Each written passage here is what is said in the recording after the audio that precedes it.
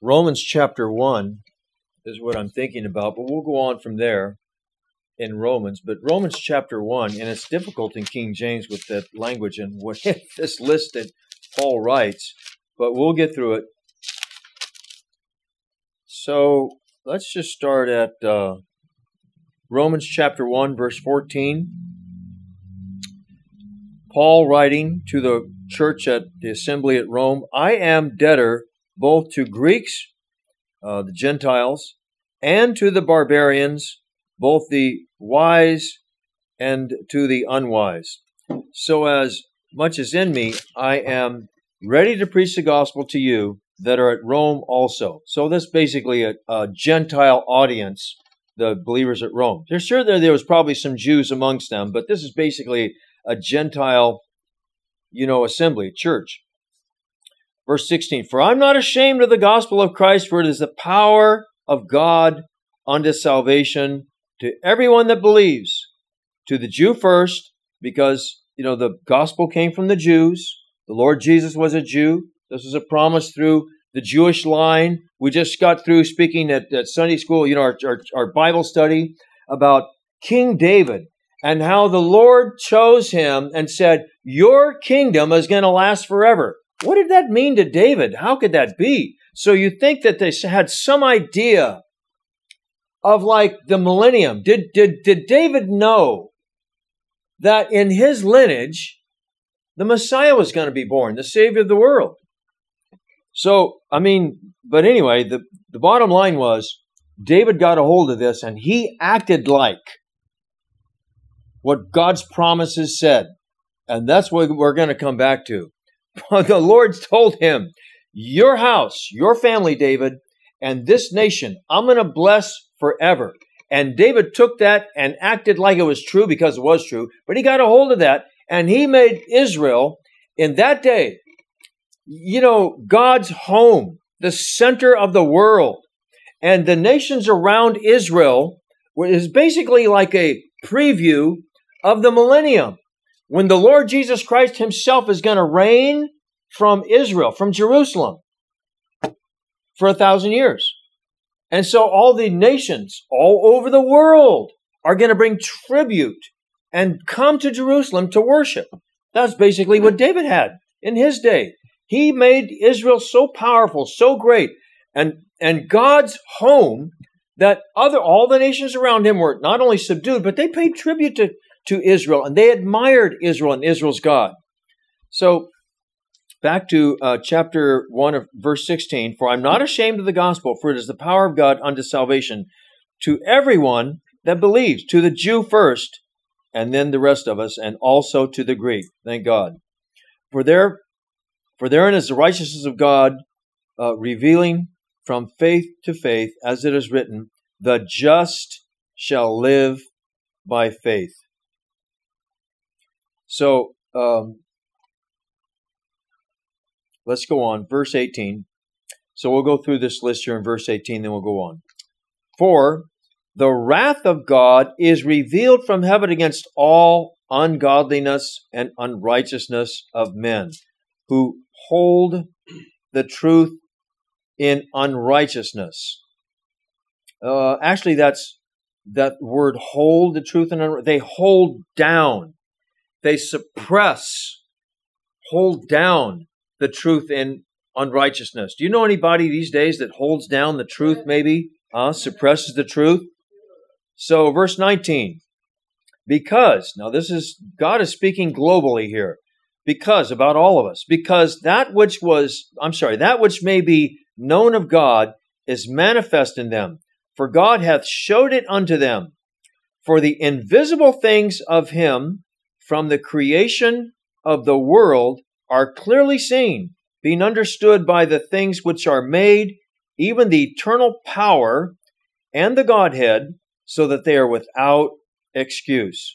So the things that God created, when, we think of ancient man as being somehow Stone Age and, goofy people, with an intelligence of a thimble, a pinhead, but these men were smart people. Let's see, it's Psalm. I want you to turn with me really quick. I don't want to use a lot of time, but this is just turn to Psalm 19. Thank you.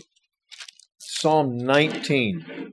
Psalm 19 we know is about the Word of God, but before that, I'm going to read Psalm 19, just a couple of verses. The heavens declare the glory of God, and the firmament, the skies, show forth His handiwork. Verse 2, day unto day utter speech, and night unto night showeth knowledge. There is no speech nor language, like no sound, where their voice is not heard, and their line is gone out. I wish I had a better translation. Through the earth, all the earth, and their words to the end of the world. In them hath He sent a tabernacle for the sun, and so forth. So let me just read the first couple of verses again. The heavens declare the glory of God, and the sky showeth His handiwork. Many years ago, there was a guy named D. James Kennedy, who was just a regular sinner guy when the gospel got a hold of him, and he was changed. He turned out to be a really smart fellow, and he was a preacher. He became a preacher. He got saved, radically saved, started studying the Bible. Make a long story short, he wrote a lot of books and he started a lot of things. He started Evangelism Explosion, of how to simply share the gospel with other people so that they know, the Lord Jesus. But for 20 years, he worked on a subject privately and quietly and never told anybody. For 20 years, he studied the zodiac, the signs in the sky, the stars. And he started writing and charting these things and studying these things. He found out that there's no time in history. You can't go back far enough to where these am I using the right word, zodiac? The signs in the stars, you can't find a time in history going back far enough where they didn't exist.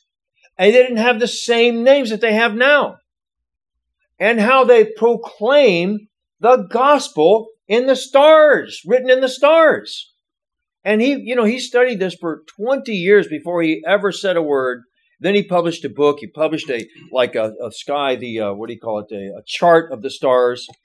And I'll never read this because we think of this chapter 19 when it says, "The heavens declare the glory of God, and the firmament, the skies show His handiwork." Well, we're thinking of the sun, the moon. The sky is blue, and you see the world and all the creation. And how could we have the sun that's so regular? We find out the sun is just a small star, and we don't, the sun doesn't spin around the world. We spin around the sun, the center of our little solar system. This is our little solar system that we have. And we got like 9 planets and all. And so as time went on, because in those days, people, didn't have electricity. They had candles and such. So they would see things at night. They didn't have a lot of light at night, in other words. They would see those stars every night. And they could tell you things about the stars that, we don't understand. The stars all rotate, for us, pretty much close to the North Star. That's like the center, and everything, all the other stars rotate, and they knew that. And that's how people, later on, with a compass and understanding the stars at nighttime, people could, plot their plan across an ocean and stay on track because they knew the stars and their places. That's incredible. Man was not ignorant or foolish or dumb. Foolish, I should say, but not dumb. This, ancient men knew a lot about this and the marvels that we see from ancient times. And so here is, if you care to look at it, written in the stars, the gospel, how the Lord Jesus Christ was sent from heaven to be a man, to live, to die, to bear our sins, to be raised again, all written in the stars. So I'll never read that psalm the same again. So Paul is saying, verse 21, back in Romans chapter 1, verse 21, because that when they knew God, they glorified Him not as God, neither were they thankful, but became vain. So, let me go back up to 20. I just want to read this one more time. Verse 20. The invisible things of him from creation of the world are clearly seen, being understood by the things that were made, even the eternal power of God, the eternal power of the Godhead, so that they are without excuse. I think there was two things, eternal power and the Godhead. Okay? So they knew that this creation was not an accident. It's not random. Anybody can figure this out. If you see a watch, there's got to be a watchmaker. You see this universe, there's a universe maker. So they knew this. Now let's go to 21. Because that when they knew God, they knew that God created men with the knowledge of himself in them. And this God-shaped void in their hearts and their souls to know God.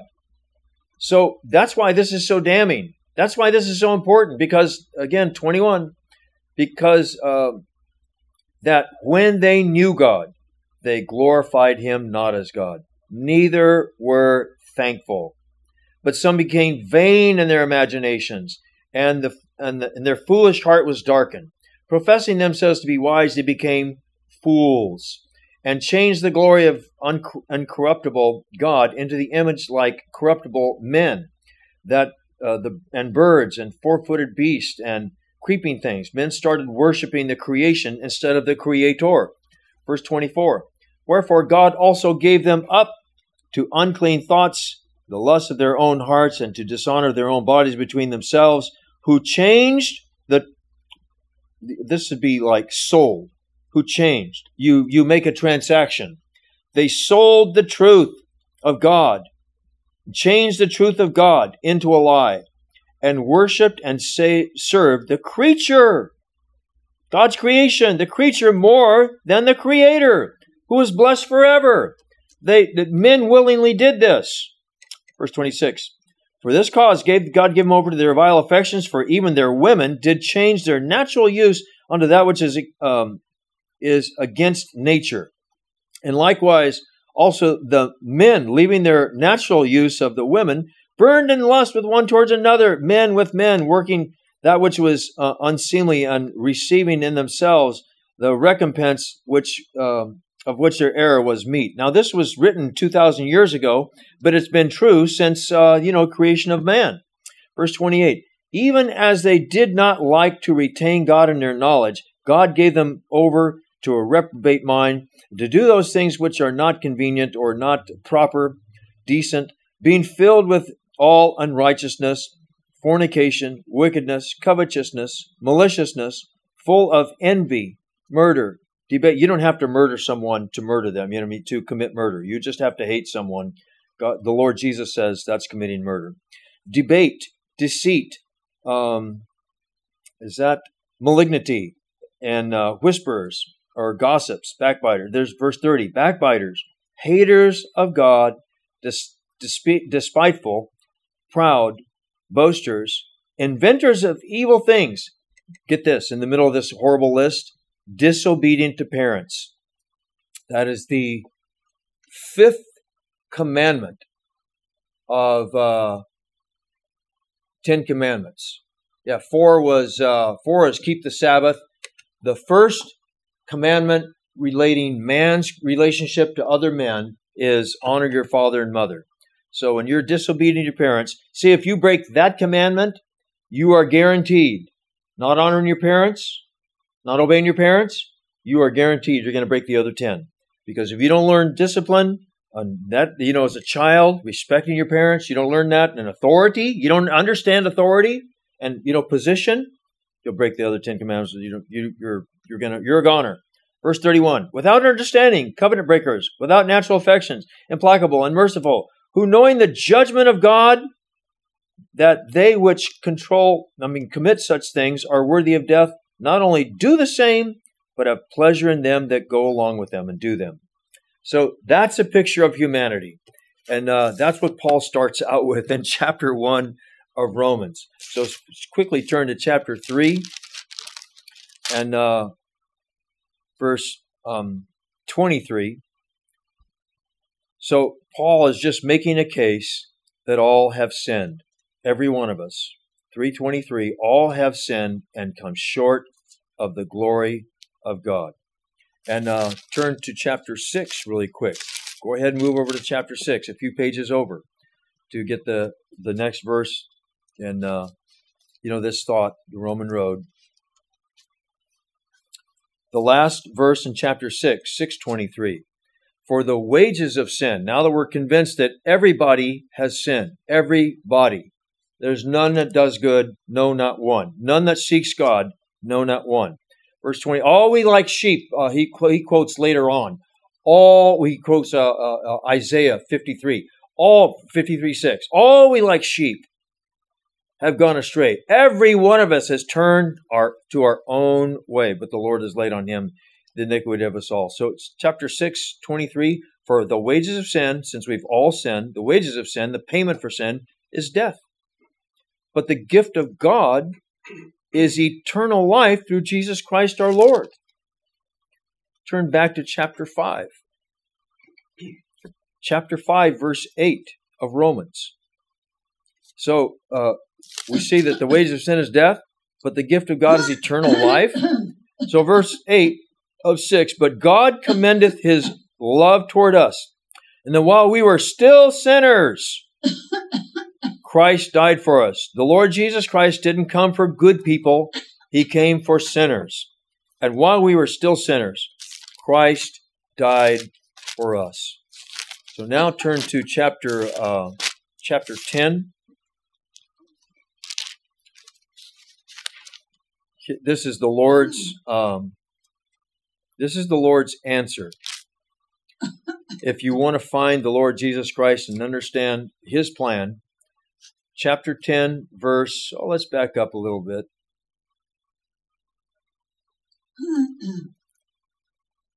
Verse 6, chapter 10, verse 6.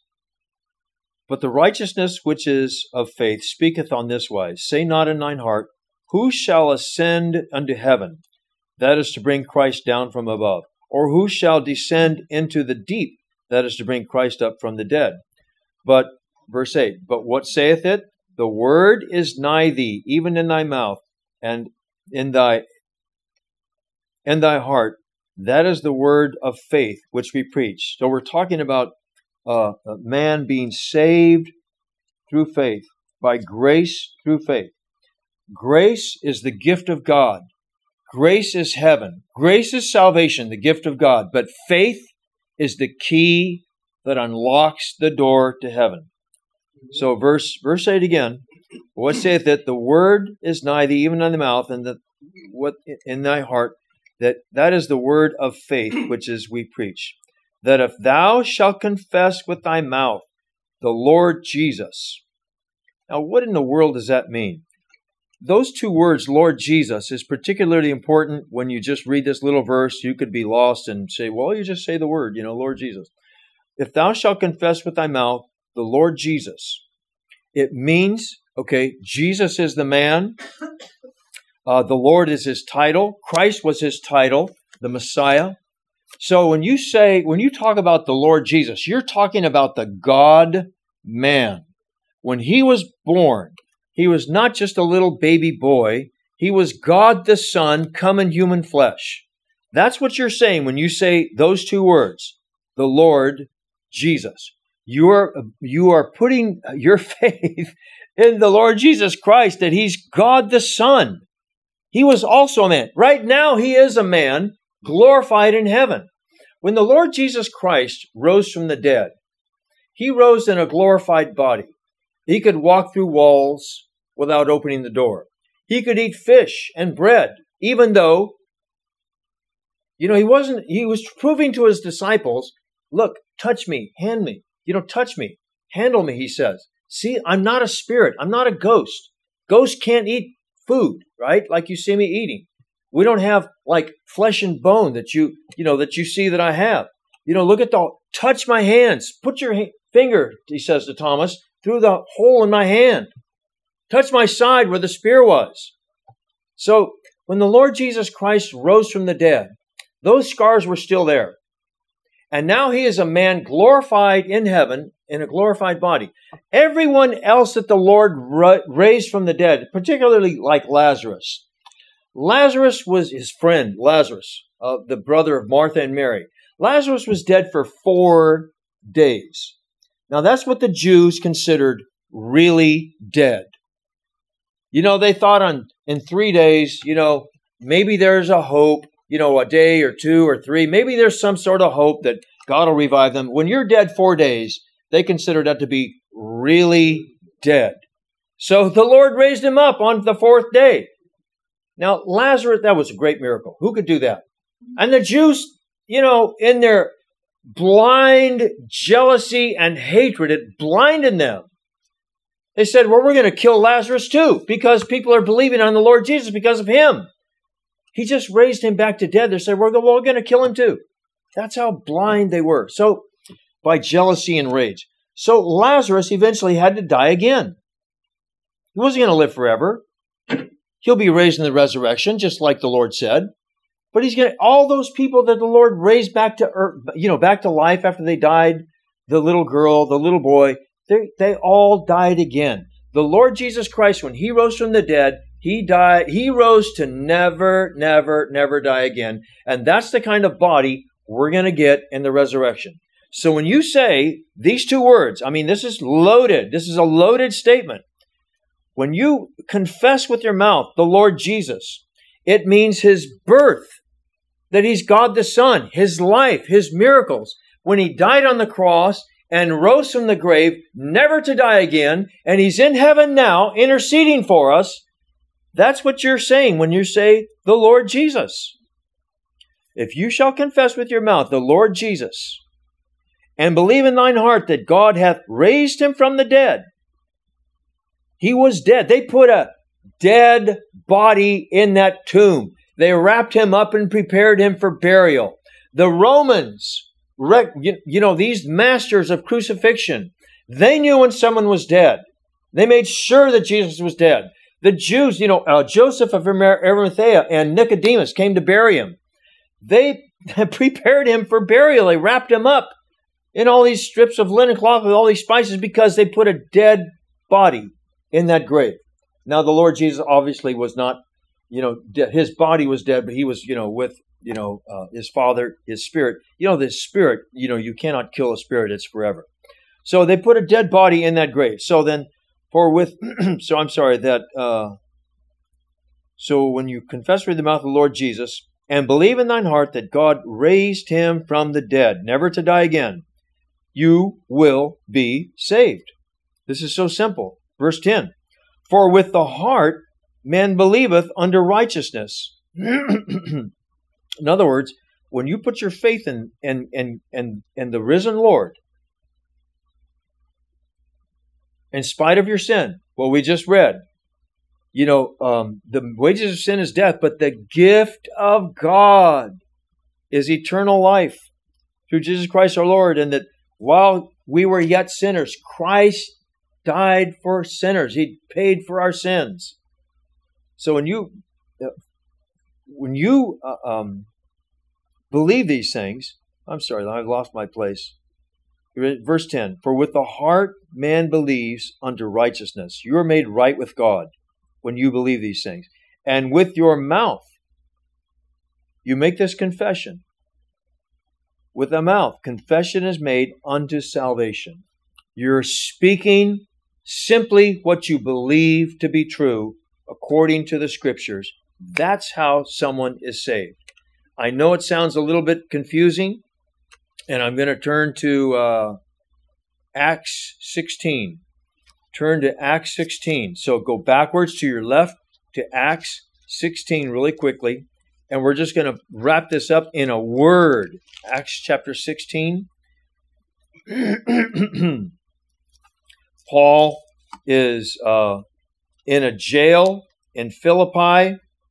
He and Silas were thrown in jail for preaching the gospel. And then, I think we talked about this last Sunday. So they're thrown in jail for preaching the gospel. They're put in the inner jail in stocks and in chains. And then at midnight, they're singing, praise songs. And then there's an earthquake. All the jail doors burst open. All the chains fall off. The jailer thinks he's done. Everybody's gone. He just sees the open doors. He's about to kill himself.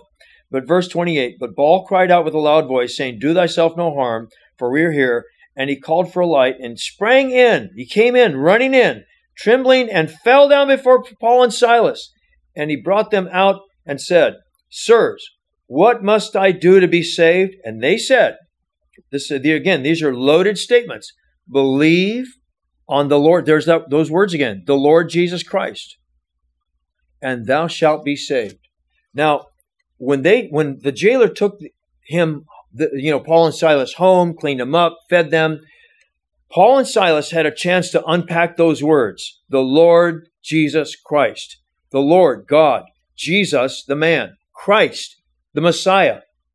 They unpacked all these things. They explained who Jesus was. But in a nutshell, that's salvation. Believe on the Lord Jesus Christ and you will be saved. Back in Romans 10:10, for with the mouth man believeth unto righteousness, and with the heart man believeth unto righteousness. You're made right with God by your belief, your faith in Him, and with the mouth confession is made unto salvation. For the scripture, verse 11, for the scripture saith, whosoever believeth in Him shall not be shamed, for there is no difference between Jew and Greek, for the same Lord over all is rich unto all that call upon Him. Verse 13, for whosoever shall call upon the name of the Lord shall be saved. So this is the gospel in a nutshell. So I want to go back now to chapter 8. Chapter 8. Now, in Romans, chapter 8, we got just a couple of minutes left. Chapter 7 is all about Paul being a saved man, but not operating, not listening to not being led by the Spirit of God. And so you read chapter 7, you'll find out that 3 times the Apostle Paul says, sin lives in me. Well, I thought we were saved. Ooh, we are saved. And we're saved forever. And we're headed for heaven. But we're still in these bodies, and sin still lives in us. That's why it's just under the surface for the rest of our lives. Sin is just under the surface. And remember, the Lord told Cain, who brought, his sacrifice was not accepted. Abel's sacrifice was accepted. Cain's jealous of his little brother Abel, back in Genesis, the very beginning. And God tells Cain, look, sin is crouching at your door. It wants to take your life and control you. It wants to consume you. And God says, but you must master it. You must get a hold of this thing. You've got a chance to repent. But God is telling, Cain's already, he's already planning on killing his little brother. So you've got a chance to repent. His offering wasn't accepted. You've got a chance to make it right with God. And he didn't, so he kills his little brother. The first murder. Firstborn son on the earth. Murders his little brother. That's our history. That's where we came from. So just like that, sin is still living in us. It's condemned, but it's still alive in us. It's just under the surface for the rest of our lives. And we're not going to be rid of this until we leave these bodies. We get a glorified body like the Lord Jesus Christ, and we're in heaven with Him. Then, in heaven, no sin. No bad words, no bad actions, not even a bad thought in your mind for the rest of eternity. That's when we're pure, gone. It's gone. But in this life, we still struggle with this. So you see Paul struggling with this in chapter 7. But then in chapter 8, he says, there is, therefore, now no condemnation to them who are in Christ Jesus. All gone. Our sentence of death is gone. There's no condemnation. Verse 2, for the law of the Spirit of life in Christ Jesus has made me free from the law of sin and death. Sin brings death in your life. I'm sure that we can relate to that. You let sin get a little hold in your life, just like Cain did. You let sin get a toehold in your life. Even believers. You let sin get a hold of some area of your life, whether it's your language, and profanity, or for men if it's pornography, or whatever it is, or some bad habits, whatever it is. Even if you're saved, you give sin a little toehold, man, it's got a stronghold in you. Doesn't mean you're condemned. There's no condemnation for anybody in Christ. Anybody in Christ. If you're in Christ, if you're saved forever.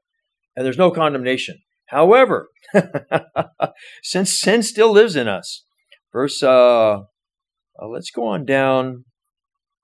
Well, let's just read verse 3. For what the law could not do, in that it was weak through the flesh, God sending his own Son in likeness of sinful flesh for sin, he condemned sin in the flesh, that the righteousness of the law might be fulfilled in us, who walk not after the flesh, but after the Spirit. Now you're going to see that little statement played out in the rest of chapter 8. Not walking after the flesh, not listening to the flesh, not obeying the flesh. That's a sin that dwells in us. You don't listen to that. You don't obey it. You recognize that it's sin. And instead of doing that, you walk after the Spirit. Verse 5. For they that are after the flesh do mind the things of the flesh, but they that are after the Spirit, the things of the Spirit. For to be carnally minded or fleshly minded, sinfully minded, is death. But to be spiritually minded is life and peace in Christ. So that's the rest of chapter 8. So let's go on to, I'm going to read towards the end of 8. Let's just read chapter 8, verse 28. Because all these things are true, because we know that sin lives in us, and we're supposed to be walking after the flesh, not listening to the Spirit. The flesh brings death, the Spirit brings life. Verse 28. And we know that all things work together for the good of them that love God, to them who are the called according to his purpose. That's us, people that are saved, the called according to his purpose.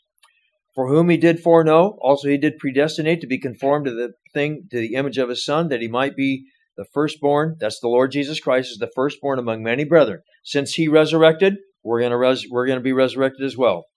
Let me just move on down. Verse 32. He that spared not his own Son, but delivered him up for us all, how shall he not with him also freely give us all things? In other words, if we are dealing with little things and little, the habits and the things in our mind, the sin that dwells in us, we have the power to overcome those things. And so he that spared not his own Son, but delivered him us for us all, how shall he not with him also freely give us all things? We can have victory over these things. Verse 33, who shall say anything to to the charge of God's elect? It's God that justifies. Who that is he that condemneth? That is Christ that died, yea, rather that is risen again, who is even at the right hand of God, who also maketh intercession for us. Now, the next 4 or 5 verses is about nothing can separate us from God. Nothing can separate us from God. Nothing can separate us from God. Then chapters 9, 10, and 11 are about the Jews. Now let's go to chapter 12, because that's a parenthesis. So remember the last thing we said?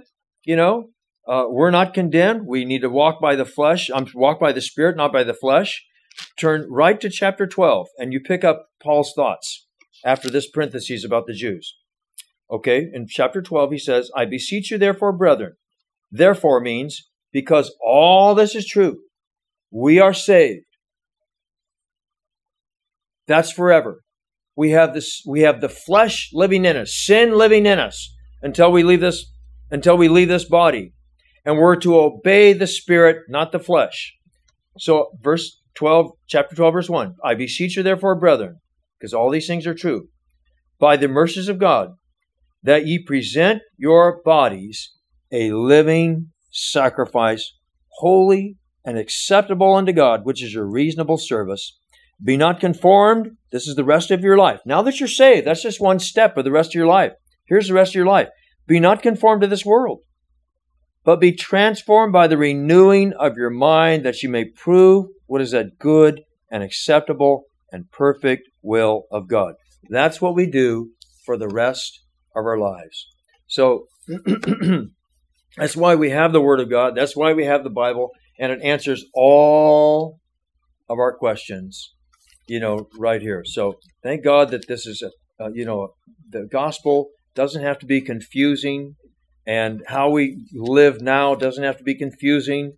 Being obedient to the Spirit, not to the flesh. The things that we think about, control our lives. We ought to be thinking about things above, not on things below. Things that are spiritual, not things that are carnal. And that is the key to the rest of our life and forever. Giving thanks to God. That really changes, everything about you. When you start giving thanks to God for everything, even what we call bad things, that happen to us. We think, I remember Joseph, all the bad things that happened to Joseph. His brothers were going to kill him because they were jealous all over, deja vu all over again, right? Abel was going to kill his little brother. Cain was going to kill his little brother Abel. So Joseph, he suffered all these years, was sold into slavery, thrown into jail for doing what was right after that in Potiphar's house. All these years. Finally, he's made second in authority under Pharaoh. And to save what? To save his own family from this famine that God has sent. So Joseph never complains. God uses him in a way he never saw this coming. Joseph never saw, I shouldn't say that because God gave him 2 dreams. And he must have had some idea, somehow, through all of these bad things, God is still in control. He must have believed it. And sure enough, all those bad things God used to save his family, to save all of Egypt, to save the world and that part of the world, to save the world from death.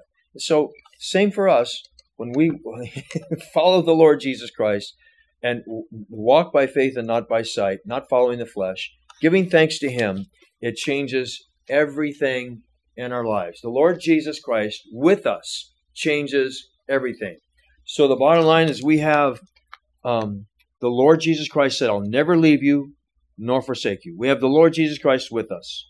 Paul says we have been sealed by the Holy Spirit and He dwells in us. And we have the Word of God, the living, breathing Word of God in front of us. We have all these things to encourage us, help us through this time that we have now before we enter eternity and preparing us to enter eternity. So so thankful for the Word of God and, making these things clear to us, that we can have total confidence. So just like David telling him his family and his kingdom is going to endure forever. David didn't understand what that looked like 1,000 years out, but he got a hold of it for himself. We don't understand what heaven is what God has got in store for us, but we can get a hold of it, what it means for us today. He's with us. The Holy Spirit's in us. We have the Word of God, in front of us. We've got all these things, and we can be confident that God is for us. Amen.